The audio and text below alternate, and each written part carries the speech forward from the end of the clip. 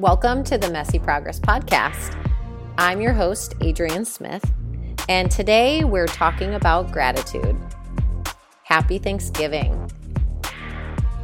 I know it's a weird day because Thanksgiving is traditionally celebrated with big gatherings, lots of food, and I don't know what everybody has on their plate for today.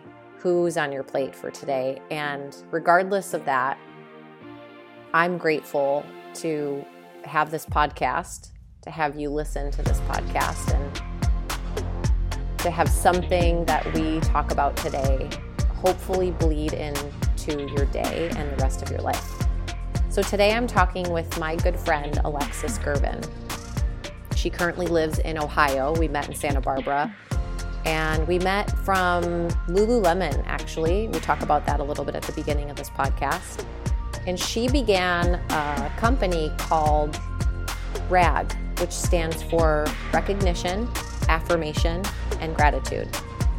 So we'll jump right into our conversation, and I hope you enjoy our show. Happy Thanksgiving.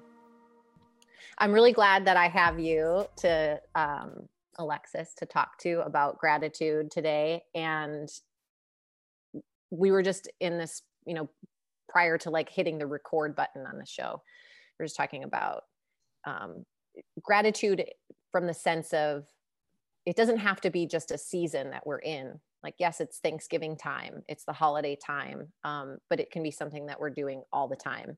And I want you I know you well. And what I'm realizing as I do these podcasts is that I have this I don't want to say backstory, but background on you as a person and anyone that I'm actually interviewing. And so I want to know, and I want you to share with those that are listening, is just how you started to create gratitude, or maybe not how, but why did you start to create gratitude?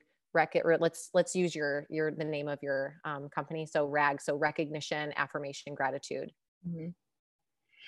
Yeah. What called you to do that? That's such a great question. I will say, and thanks for just even wanting to have this conversation in and of itself, to me is a gift. But I was thinking about that even just this morning, as far as where did this all kind of stem from? And I definitely grew up in a family that had a strong kind of presence, a strong presence of gratitude in our family culture, family dynamic. My mom is a 7 on the Enneagram, and so she's really great at reframing things. So in case anybody knows the Enneagram, that's a helpful kind of way to see, or at least to envision who my mom is. But my mom has always been this really great perspective granter. Even when things were intense, even when things were dramatic, she could always do a really great job of saying, okay, so what are we going to see that's good in this situation? Where can we actually call out the silver lining? And, sometimes it's straight up annoying, but sometimes it's really powerful and really incredible, especially in scenarios where it's really hard to see. When I was in college, and actually right after I graduated, I read a book by Ann Voskamp called 1,000 Gifts. I think you gave me that book or told me to read it at some point. Did I? I'm sure, because it was close to when I moved to California, close to when I had met you, right around that same time. And she does this unbelievable job of unpacking the concept of gratitude, in that when things are good and when things are hard, gratitude, the muscle of gratitude should still be worked. And she really presses into the fact that, you can call out when things are sunshiny and wonderful, but it's also a really powerful practice when things are crappy to call out the things around it that are still good. And by doing so, we actually wind up illuminating the crappy scenario. From a faith perspective, I would say God really does an incredible job of illuminating the cruddy scenario when we choose to still be disciplined enough to frame our minds and to choose intentionally to think about what we're grateful for, even in the midst of crud. So I read that book. So let's, one question I have for you, just to interrupt, is we're all in a lot of crud right now, global pandemic, right? Massive, so yeah. You, Alexis, what's one illuminating part for you in all of this that you've found gratitude in right now? I'm kind of the weirdo that loves solitude and loves kind of coming away from people in general to like reframe, regroup, recoup. Even though I'm a like trained extrovert, I love being with my people, but I really love coming away. So I've kind of seen the silver lining through this whole process in that I've loved the slowing down that it's created for our culture. I know, I mean, it's obviously been detrimental on so many levels. And at the same time, the silver lining that I have definitely seen is the pace of American culture sort of getting halted. And everybody realizing, like, wait, this breakneck pace that we all go at on the regular is actually not as healthy as we expect it to be, or not as healthy as we hope that it is. It's actually been really sweet to see like families that have been having lunch together because their dad's home because he's not going to work anymore. Or, you know, people who are just actually able to slow the pace because kids are not running to every sport every minute. And what about you? What about for you personally? Like, what's been something that you've been grateful for? Like, there's everyone else's life slowed down, and then you get to be more introspective because you can be that anytime. Yeah. Yeah, I would say for me, it's been actually helping people see that very thing, like actually in conversations with people I know, but also with strangers, trying to highlight and pull that part out, which can be totally, you know, tricky in and of itself, but to actually say, like, to bring up the fact that things have slowed down and to see where they go with it. And So to, like with a stranger, what does that look like? Give me an example. the other day I was checking someone out at Lululemon where I work, and she was getting pants for her daughter. That's what you do. You buy pants at Lululemon. Correct. Yep. And what you do also that I just want people to get is that I'm just going to plug Lululemon here. I've always loved Lululemon. Their clothes are awesome. There's a reason why their pants cost $90 to $110 because you can wear them for a long time. But I truly believe that because you've worked there for a long time, like no matter where you've been, you've worked there. Yeah. And I really truly believe through whatever bad press that they have gotten at different points in time, like everybody gets bad press. That's what you do when you're out there in the world being a leader, is that they are a company that is selling leadership and personal growth and development. And I've truly been able to be impacted that way through going to landmark forums, through teaching with them, and getting connected with you, because that's how I met you originally. And, you know, having people, you know, do goal coaching with me. And yeah, I remember I was surprised. And then, I don't need to sell that to everybody, but I think sometimes it's just seen as a clothing company. And I really think that's their way in. Just like I'm a yoga teacher and I teach physical practices. That's something that I've been really in touch with lately over the pandemic and in the last couple of weeks. It's like, no, really, what is my life for? What am I good at? Like, yeah, I can teach yoga classes and actually physically do them all day. But like, it's actually, how do I get people to wake up to their whole life? It's not actually about the physical poses, just the way it's not about the stretchy pants. It's not. And that, we'll say it all the time. We are a people development company that just happens to sell stretchy pants. Yeah. And the stretchy pants are what get people in the door for us to actually connect with them. Yeah. So keep going. Now you got a stranger at the front. Yeah. Had a stranger at the front. We were, she was purchasing pants for her daughter, and we were talking about her daughter. We were talking about how she plays softball, and how kind of things have just really slowed down for her, and that, and how much softball is sort of like taking a back seat in this whole COVID thing. And rather than kind of get into complaint, which is such an easy place to go, and we kind of all go naturally, I was like, I brought sort of so how has that been for your family? Like, how has the slowing down been? And even for me to ask that question, I was like, oh, this could go either direction. But I was like, how has that been? And she took off on the fact that slowing down as a family has allowed them to actually like have dinners together again, and has allowed them to have conversations it at night before bed, like random ones that because she's been around, they've actually jumped into. And so I think it's those types of moments where rather than just defaulting to complaint, I've been looking for how can I lead up? How can I like actually bring this conversation up rather than down? Mm-hmm. Yeah. And you're great at that. And that's why I've always loved connecting with you, is because I can't stay in the crud, you know? And I think the one thing that as we're talking about this is like, you saw an opening, like the woman shared with you about softball and this kind of thing. And you're like, yeah, so how has that been for you to slow down? There's like a specific question. Yeah. So when it comes to gratitude, like the thing that just came to mind is there are millions of families that are home right now with their kids. And, I live in Santa Barbara, a lot of privileged families, let's just call it what it is, that are kind of freaking out because their kids don't get to play the sport as much as they want to play, or they don't get to swim as much as they want to be swimming. And,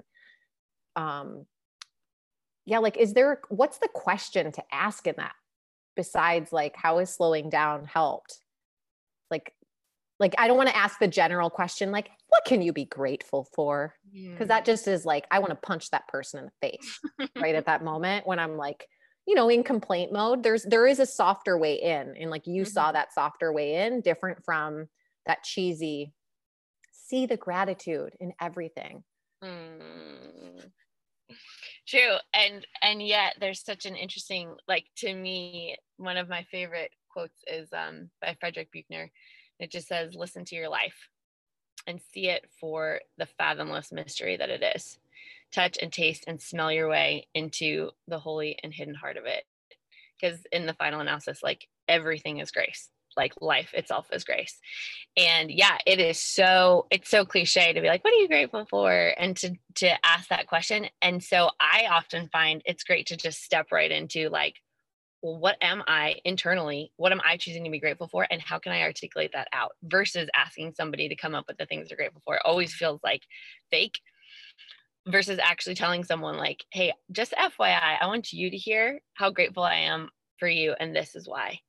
And this is where, to me, so much of gratitude has become more external than just internal. It has to start internally, but it can be so divine when we are actually like choosing to see the person in front of us, see their greatness, see seeds of greatness in them that they don't even see in the midst of things, and actually just call it up and call it out. And so even in like a home space, even at home where everybody's on top of each other right now, what does that actually look like to slow down, to get down on the ground with your kids who have been driving you nuts and just be like, hey, like, this is what I actually see in you. Like, thank you for actually sharing that with your sister, and like look them in the eye and do it, or like, I so value that you are still plugging away at all of these online classes, even though it's so annoying. Like I see you showing up. Just those kinds of little things that like, note for someone what you're grateful for about them.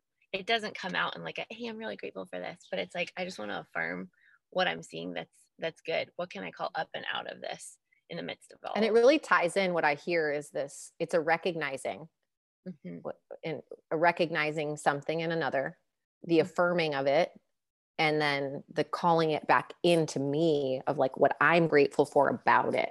Totally. And it changes the way that we see. And that's the thing that is so supernatural about gratitude to me, and to watch it sort of manifest in the world when people are really practicing it. It is this muscle. And I love thinking about it like that, because just like a quad, just like a bicep, just like a tricep, like, it can get worked, and then it will start to engage in places and times you don't even recognize that it's actually engaging, but it's helping you along, versus as like a muscle that then stays dormant or stays sort of limp and never really worked. It doesn't help you. It doesn't engage then when you're like carrying in the groceries and you're like, oh, and then you take your back. It is such a sweet thing to watch, to me, to watch when, as you exercise the muscle of gratitude, as you do it both for yourself and for others, you start to see it in places you did not even expect. And you start to literally be like driving to work thinking of things that you are choosing gratitude for, that are not typical things that you would just be present to. I will like give such a classic example because it literally just happened this morning. I was doing a workout in our living room and I bumped the table. I'm currently living with my sister, bumped her kitchen table. Her laptop was on her kitchen table, completely bump it off the table and it shatters, screen shatters. I'm like, you gotta be kidding me. That did not just happen. And so she comes home from her walk with kiddos. I present shattered screen. We determine action steps. It was a little bit dramatic, but on my way here today, I was like driving, thinking, okay, what am I going to be grateful for right now? Of like, she still has a great phone. The phone still works. I still have my phone. My laptop is still one that we can use. Like, I just started to go to what do we still have? What do we have that we could just still cling to? Because the opposite is like what people do, what I've experienced, and maybe before you got into this practice, is like reeling in like the what's wrong. Like everything's wrong. I'm bad. I can't believe I did that. I'm so stupid. I don't have any money. Now I have to pay for this. And it's like we can go down a really dark spiral.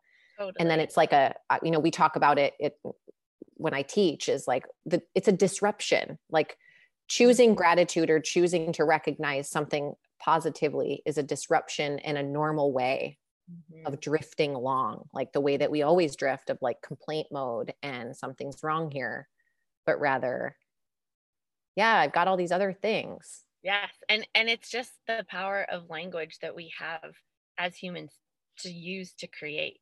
Like we can create or we can destroy with language. And I know that can sound esoteric in and of itself, but it's so real in light of being in a space with someone else and being able to actually edify and affirm who they are and to continue to bolster a situation or to completely destroy it and to bring negativity. And even thinking this morning about like the gift that I have in my sister who communicates well and myself who's worked on my own communication. And so we didn't have to go into drama mode. We went into solution mode. Like, okay, how are we going to make this happen? Or how are we going to make this solve?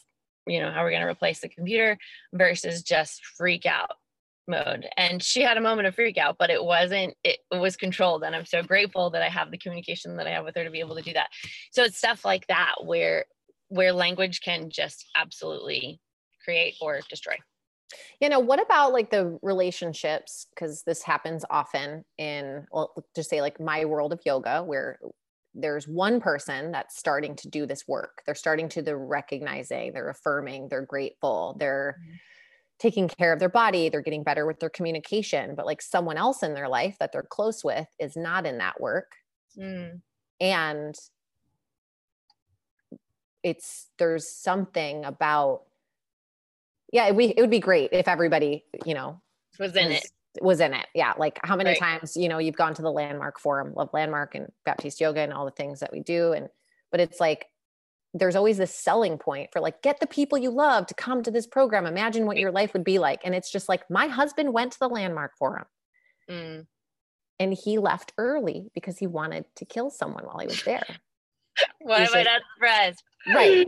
And at the same time, what I've recognized, and I'm saying, I like started this as a question, but it's more of like an observation, is like, I keep expecting someone else to be the one that changes.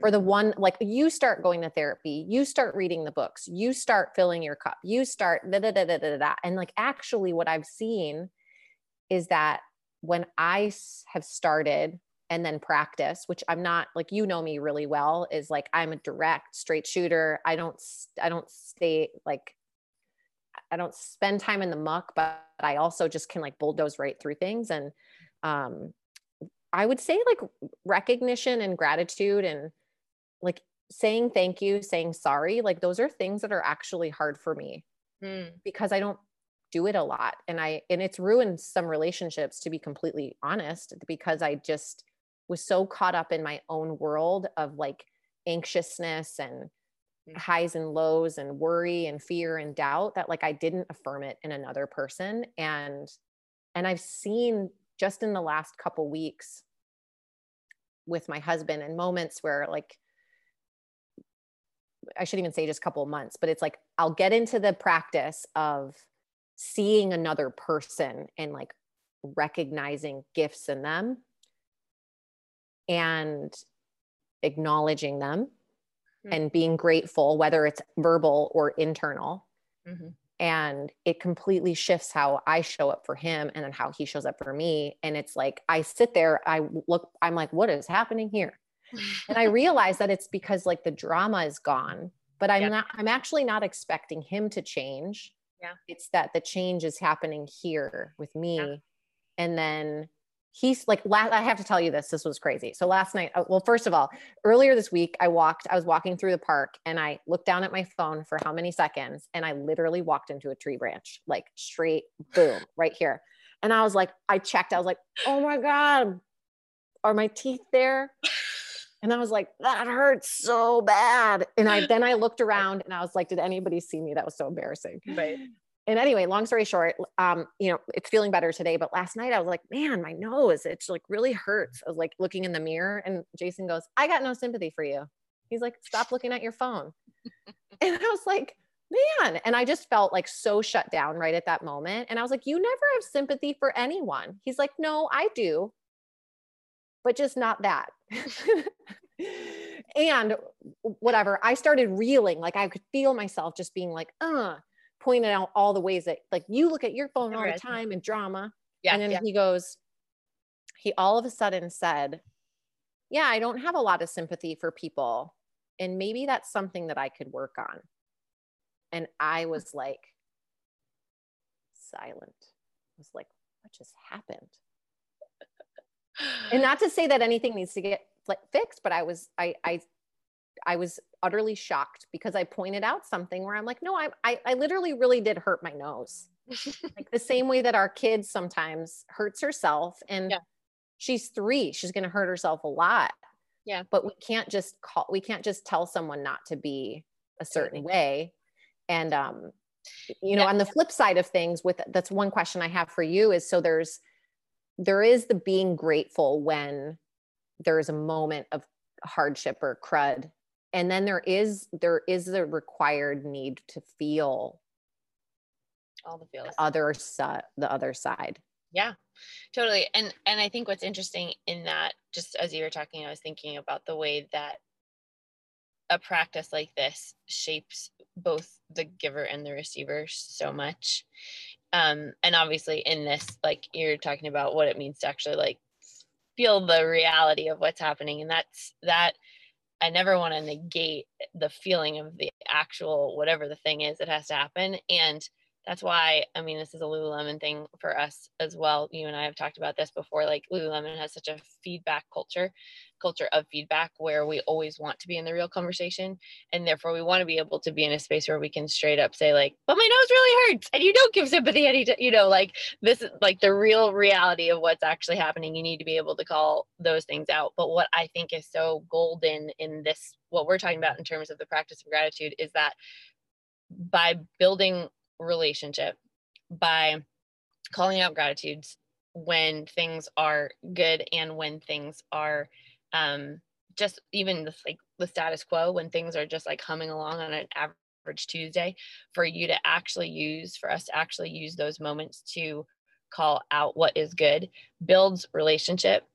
It puts these like deposits of foundation in relationship, connection, communication, so that then when real feedback has to get given, like the hard feedback has to get given, and we do say something like, you never have sympathy for anybody, hey, I want to give you this feedback, like you really need to work on your sympathy, that kind of feedback that you'd like to give, then the relationship's there for there to be like a trusted reception of that. Even with you and Jay, like for Jay to say to you really honestly, like I don't have sympathy for people very often. You called him out on that. He basically owned it, but then he had the safety, or felt the safety, because it's you, because you guys have the relationship that you do, for him to be able to say like, maybe that is something I need to work on, because that's a humbling statement for him to say.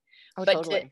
But to have the relationship foundation that you do, and then I feel like that's the kind of thing that we get to build with people that maybe we work with, we don't see all that often, but we can still really do an incredible job of building into the few times that we converse with them, few times that we interact with them. So that's a good segue to what you're creating. So tell me more about it. So recognition, affirmation, gratitude is something that you developed as a practice to not only do with the people that we feel safest with, close connections, close relationships, but with people in the workplace, your coworkers, your colleagues, your boss, your peers, your subordinates, whatever term you want to use for them. How did that get started? Yeah.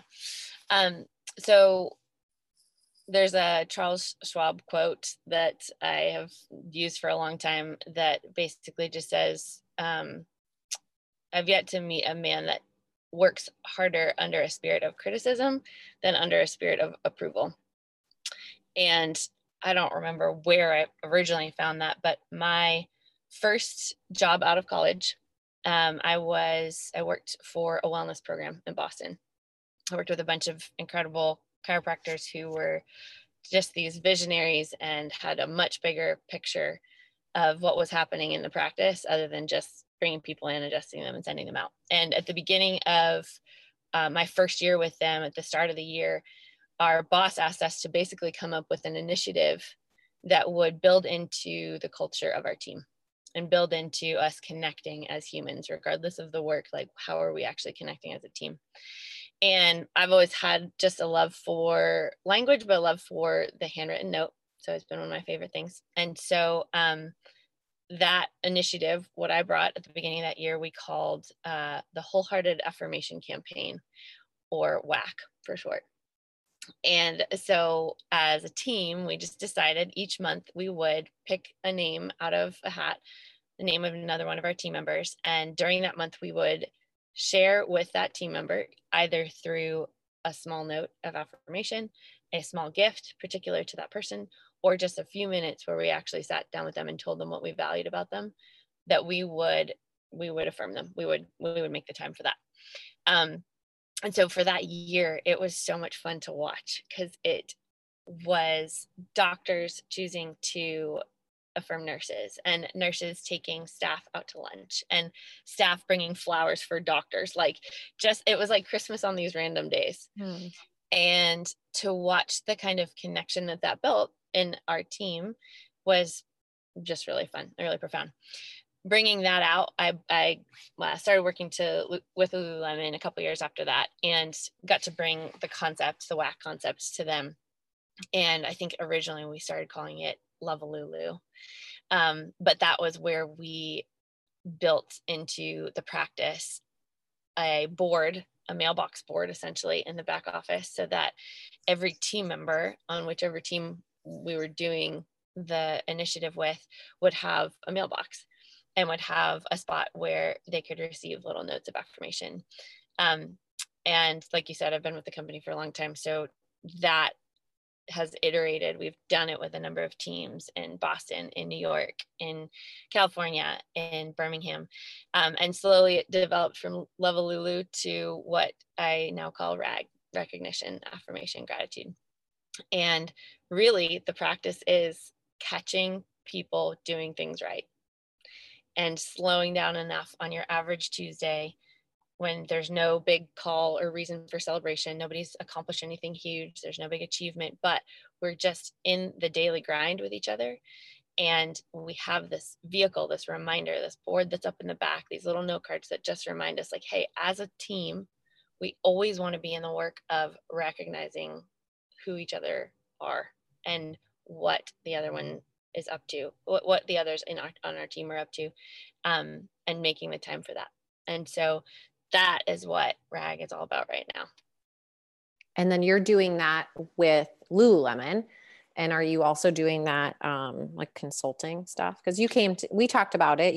We did like a little, kind of started a little program. I feel like that was right before all this craziness. And it's been funny with COVID, because it's like, okay, the shutdown piece of nobody wanted to touch anything or touch anyone. And so having actual little pieces of note paper in the back office is like, okay, we can't touch it anymore. So I've been trying to reiterate and ideate a bit on the concept, but because the concept still stays the same. Like, it's the power of language, it's the power of the handwritten note, it's the exercise of the gratitude muscle in different forms and formats. But I've gotten to chat now with a number of, obviously, Lululemon teams, but then a good number of gyms, like a good number of CrossFits and yoga studios that have just smaller teams that they want to do this same kind of practice with, and build into a culture of affirmation and culture of gratitude. A couple church teams that are now doing it, and then actually a couple classrooms that started putting boards up. There's a 5th grade classroom in Albany, New York, my hometown, that's been doing it now for the last few years, and just have their students recognizing each other on a regular basis. What's been like the messiest part of all of this? Creating a new kind of system, approach, company. Yeah. Oh man, I can be just so transparent in saying that the concept itself, I know, is great. The practice and the system of actually delivering a program to a team and getting it to a point where it is like turnkey, it's simple and executable and able to be like purchased and put up and executed without me being there, has been unbelievably frustrating, mostly because it to me sometimes feels like my 5th grade art project. If I'm honest, it's still the thing that I like. I love doing it so much, but to actually breathe life, to have it go into another team and to take off, the systematizing of it all has really not come together yet, if I'm honest. Like each team I've been in and been able to implement it in, it's taken on its own organic kind of life of its own, which I've loved, but at the same time, it's been really hard to keep it going. So I would say there's 2 components of that. It's been like actually birthing it as a system, a program, a process that has like a step 1, step 2, step 3 in a team that I'm not on. That's been a really challenging process. And then the other process has been, or the other challenge in the midst of it has been keeping it going once it's actually established somewhere, because it has to have regular energy kind of poured into it if it's going to stay alive. Yeah, like a fire starter and then like a fire watcher. Totally. Like I'm in charge of this. And you know what's funny that you say that is, well, first I acknowledge you for like sharing that part's hard, and that it's like what I know for you is that like you really want it to get legs and like for it to take off and to get that system. So like the first thought that I have is like, I hope that someone that listens to this is like, I want to reach out to this girl and help her with that part so that it does, because it is so powerful, but it's like one of those things that I don't know about you. It's like with companies sometimes, because I've been in big companies where it's like certain things that aren't quote measurable. Yeah. Don't actually get any sort of funding or support, or those are the first things to die. And it takes someone like taking that on. And I mean, firsthand for myself as an entrepreneur, there's been so many things that I've had ideas on and vision for. And then it's like, who can I get to do that? And like how much time and energy and work. And then it's like, at the end of the day, like, oh my God, that could be such an expensive project. And then is it worth it? And I feel like that could be the creation killer sometimes too. It very much can. And I think just to confirm that point, there's such qualitative work in this, and the quantitative is really hard to find, is really hard to define. And therefore it's seen as not necessarily an essential component to a business, to a company's everyday operation. It's like a nice thing, but really when we look at the bottom line, like what are the things we need to check off at the end of the day? And so this tends to be one of those important things that isn't necessarily urgent. And you're so right, then it's quantifying for leaders, for companies, how does this actually affect the bottom line? Because the reality is building into the relationship, building into the capacity for communication of a team dramatically affects execution, alignment, actual capacity of whatever the thing is you guys are looking to do. But it gets looked at as this sort of secondary or tertiary priority and therefore it doesn't necessarily get funded. Yeah. What would be your biggest wish? Like, what would be like for this program that you have? I'm such a dreamer. I like can envision so many years down the road. And so sometimes I feel like a pretty pie in the sky thinker. Cause I think my end goal, like I'm, 87 on my deathbed. And what do I want to be able to say Rag actually did? There's this part of me that longs for Rag to be a household name that actually is like a household term, not that it became some great company, but that it was just a practice that people actually knew as a thing. Like on an average day when somebody is recognizing someone else needs a little lift me up, it's like, hey, write him a rag. Like, why don't I write that person a rag? Or that rags get stuck in random places and on random days you see them go by. That's like my absolute dream, and that's a huge component for me as a person. Just my own personal purpose, I think, has been tied to this now because it's been around for 10 years. This is on its 11th little year of development. But what I would say I would hope for from a really tactile, tangible, next step perspective is that I would actually team up with people / a person who actually could help in the execution space. Mm-hmm. I think I'm so conceptual and I can talk about the concept until I'm blue in the face. But when it comes to just straight up execution, I love being able to team up with a leader on another team or a champion who's going to take it into another space and really work with them to develop it. But what I would love to actually develop is a really streamlined, systematized process that doesn't water down the concept, but that actually allows us to deliver in a space really powerfully and consistently over time. Mm-hmm. That's awesome.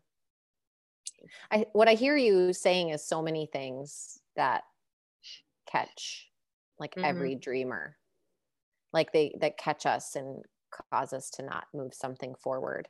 Mm-hmm. Is a system or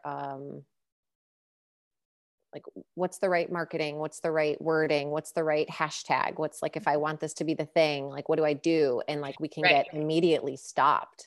And I also know that there are people, we're all made perfectly for these things that we're creating. And there's so many people I know that are so good at these kinds of things. Yeah. I've seen them systematize so many businesses. And I'm can you just come and do that for me?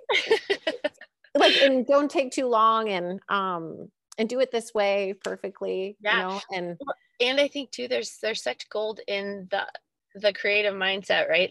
Of breathing something from nothing, taking something that doesn't exist yet, bringing it to birth, bringing it to light.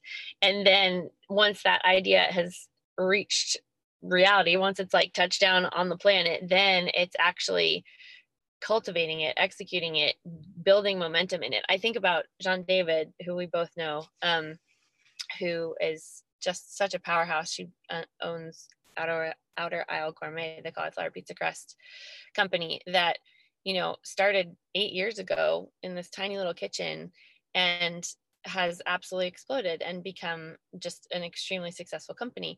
But 8 years ago, nobody was thinking about cauliflower pizza crust. Maybe there was tiny little restaurants that were making small little batches of it just to test it out. There it wasn't a thing. And yet she believed it was a thing, and she believed it was going to be a big thing. And I remember working in her kitchen with her, hearing her ideate about this thing that she wanted to become ginormous. She could see the empire it could create. And I just was listening to her thinking, wow, she really does have a vision, of an absolute vision of something that does not exist right now. And to think now, 8 years later, about how much hard work and energy has been put into making the very thing that she believed was a thing. Mm-hmm. And so I think about that in light of knowing, okay, I know that I don't have a process perfectly figured out for this yet. I know I don't have a program fully monetized, systematized, deliverable, but I know that the concept is viable. And I know that for humanity, it's a powerful thing to practice. Well, and we need it. Like, just, we're in a pandemic, and the number one thing that goes away is non-essential services. Right. And I'm like, okay, so I guess that all the doctors can still be open. Right. But people are coming in here to get their health and wellness in check, but we don't matter. It's fine. And, I have to let go of that, of course, but it is that, like, well, okay, so then know what? I'm going to do something about that. Like, what if I'm believing that I am an essential service and you are this essential service in need, and it needs to happen for the sake of our humanity? It's like, for you, Alexis, like what's one thing that you could get out of the way so that you could take it to the step of its systematized? Yeah. That's a great question. One that I'm totally in the middle of right now, as I'm like bringing it to this sweet little team in Hudson, Ohio, and talking to a team in Nashville, Tennessee about it, but trying to actually, bring it yet again, bringing it to bear and watching it birth, but wanting to What really. holds you back? What holds you back from it getting even more legs?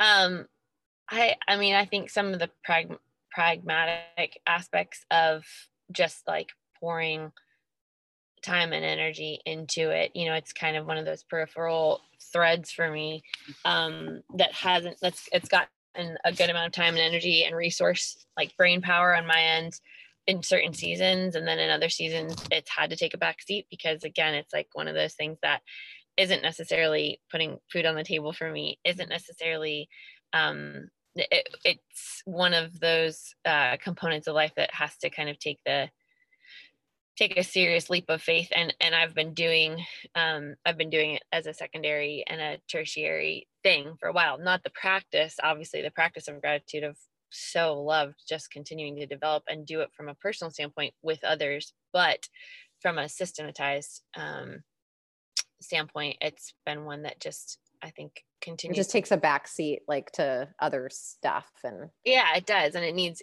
like a full time and energy, but also the I think things can lose steam sometimes, and so it's like you can have a great concept, great idea, and it can be a firework, and then all of a sudden, like, oh, it dies for a little bit, and then somebody else breathes a little bit of life into it. And I've watched these like seasons of it now where there's been like incredible conversations around it, and a couple teams that have taken it and it's exploded, and then it slowly sort of like fades, and then it becomes that cycle.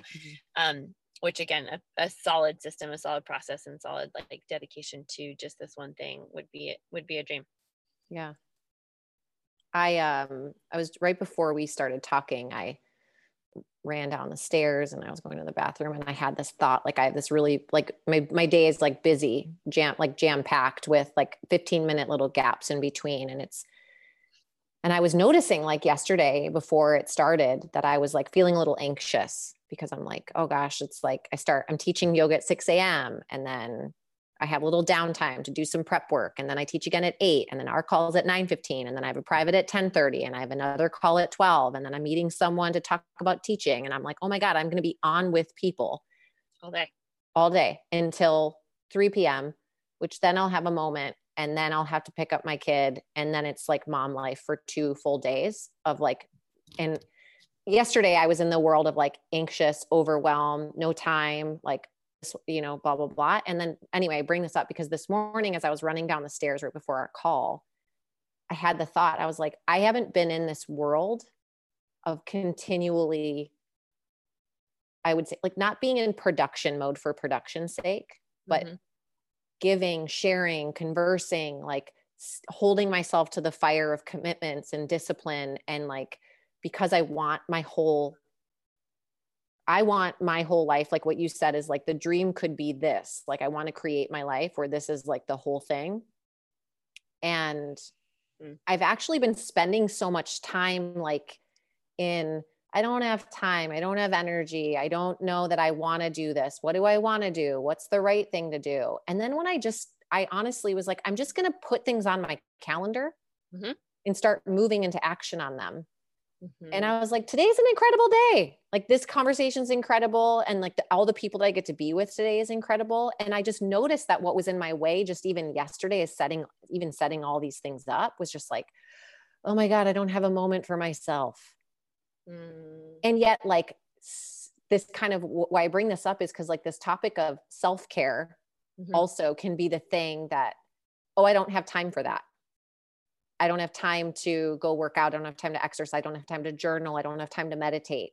It's like, just like an extra thing that if I'm privileged, I get to do it. And it's like, no, really, truly these little moments of like, you know, your visioning, your dreaming, your creative genius stuff actually is the thing. Like if we give it energy, like energy every day, and I say this to you and I say this to every person listening, is just like, there like needs to be downtime. Like I need time where my brain is shut off. And I'm honestly like, I will sit on my couch for 30 minutes on days like this and just scroll through Instagram and just see what else is going on in other people's life so that my brain can just not be in the like outputting mode. Yeah, totally. And I love it. I'm like, have a coffee, totally mindless, Netflix, whatever it is. Yeah. But I'm not doing that for 4 hours a day. And so sometimes like, I think we can be like, oh, I want to do this as a second thing, or, you know, my full-time job, but we have to look at where those margins are. Yeah. For like, yeah, I could spend 20 minutes on this one thing to get this thing. One of my friends, like a suggestion she had for me was set a timer for yourself, Adrienne, 20 minutes to do book work for your studio. Like just only give yourself 20 minutes. If you hate it, just give yourself 20 minutes. So, yeah. And I guess I bring all that up because I know how much this lights you up. And, you know, people that are listening is like, we all have these gifts to give, and like, we're really meant to give. And there's no one that I know personally, Alexis, that's more passionate about these practices than you. And that's what more companies need. That's what more, everybody needs the people to be working on the things that they're most passionate about. Totally. Because that is like what gets changed conversations between two people that are strangers. Yeah. That don't see the same at all, then all of a sudden we're like, oh my God, I am you. We are one kind of thing. And I think you're so right. They're like, where our hearts beat hardest is where we need to show up, and where the world actually gets given gold when we do. You're just so spot on in that it's making the time for those things and actually prioritizing the things that don't necessarily look urgent or essential, but are going to be life-giving to the people around us, life-giving to us ourselves, if we actually make the time for. And I think it's such a great point. And even there's the mom space too. I feel like I hear so often the moms who like won't make a little bit of time for some self-care, you know, and I 110% understand how hard it is to do it. But I also 110% see the difference when a mom takes 2 hours on a Tuesday and gets a sitter to just actually go and like drive, go get a coffee, go even like, you know, shop for 20 minutes, but have it not be like grocery shopping, speed grocery, but just like, you know, going and doing something that's just life-giving for them and disconnects them a bit from the urgent, and then gives so much life to the next 24 hours, 48 hours. It's really pretty profound. And you're right. It's not necessarily the urgent, but it's the important that has to get prioritized.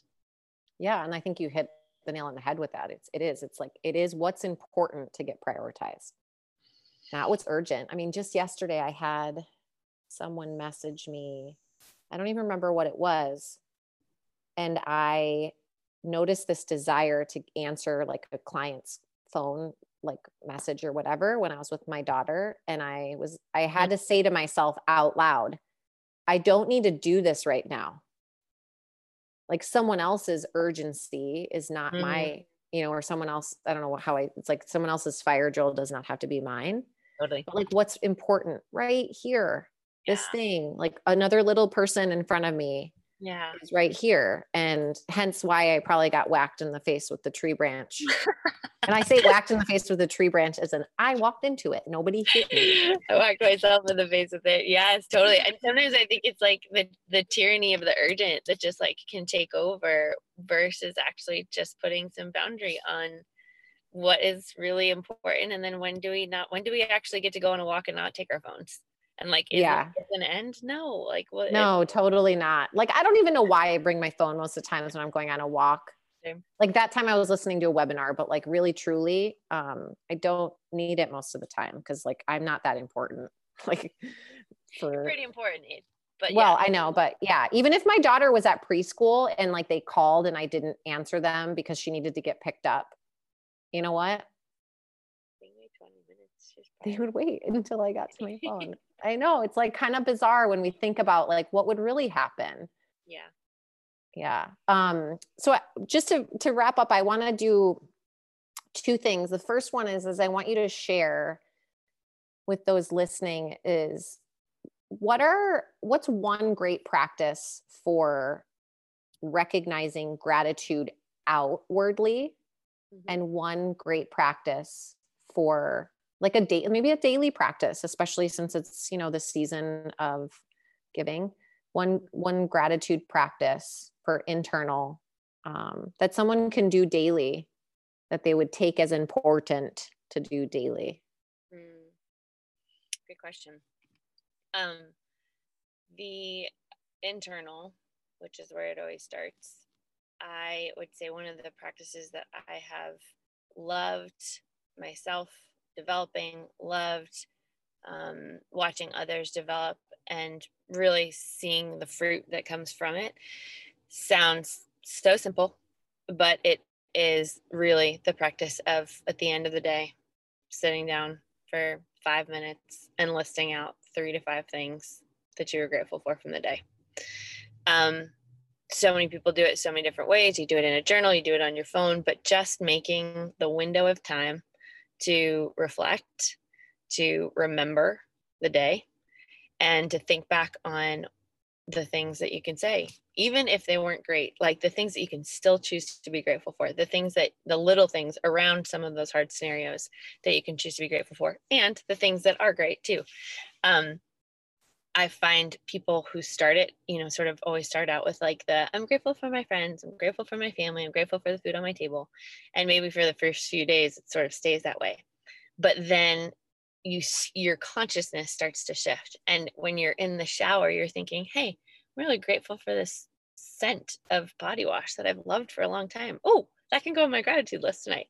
Or you're, sipping your latte, like, I'm so grateful that this pumpkin came out again in the fall. Like, I love this little latte.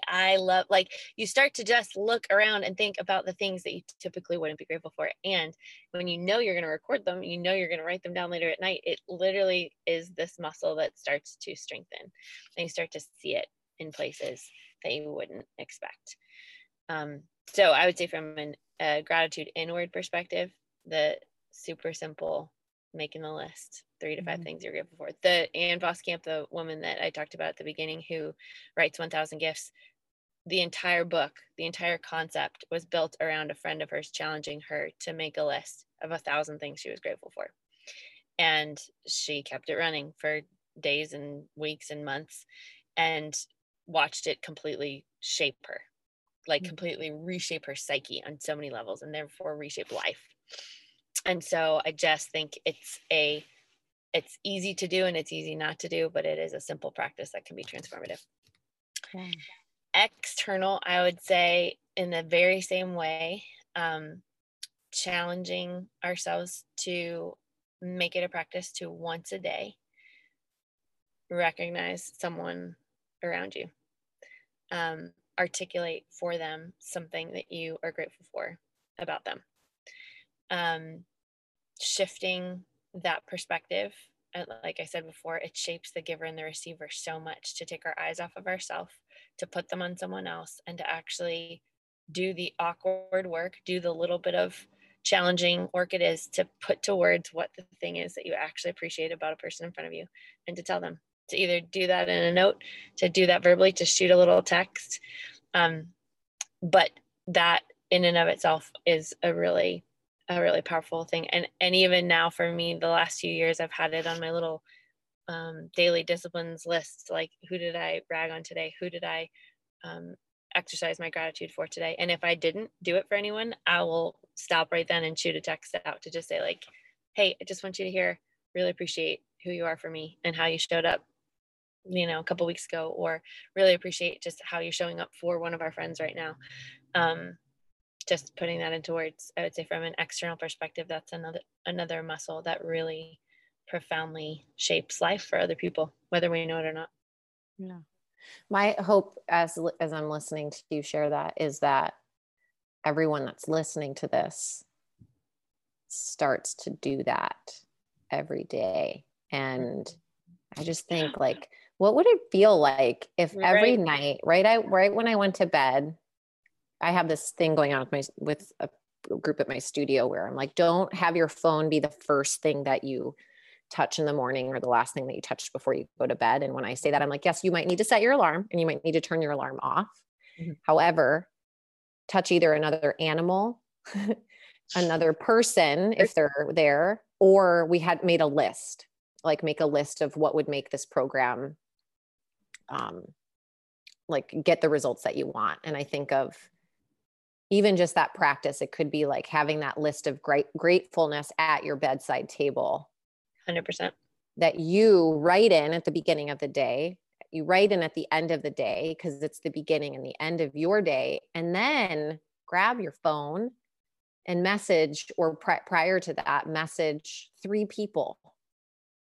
And like go deep, like start looking back to, like, it could be anywhere. Like some of us have like thousands of friends on Facebook. Totally. Like you could go back and reach out to someone that like you went to high school with. Like I had a girl recently. I mean, the girl that I went to high school with that I thought like hated me actually reach out to me and ask if she could buy stuff from my studio. She lives in Chicago. And so she bought some merchandise and she's like, I'm so happy that I could help you out. Small business owner and fellow like Wheeling Wildcat. That's where I went to school. And I was like, wow. I mean, and that was months ago and I'm still thinking about that because she reached out. So yeah, that would be my challenge for everybody that listens to this, is to do that. And maybe we can even like create some sort of, I don't know, you and I can noodle on that this week. Like, I'm going to start some challenge starting. Well, I mean, and I think about just going exactly like that, going back through your contacts in your phone. Like, how many of us have contacts we haven't talked to in forever that like it would be really kind of weird for us to reach out to in the best of ways.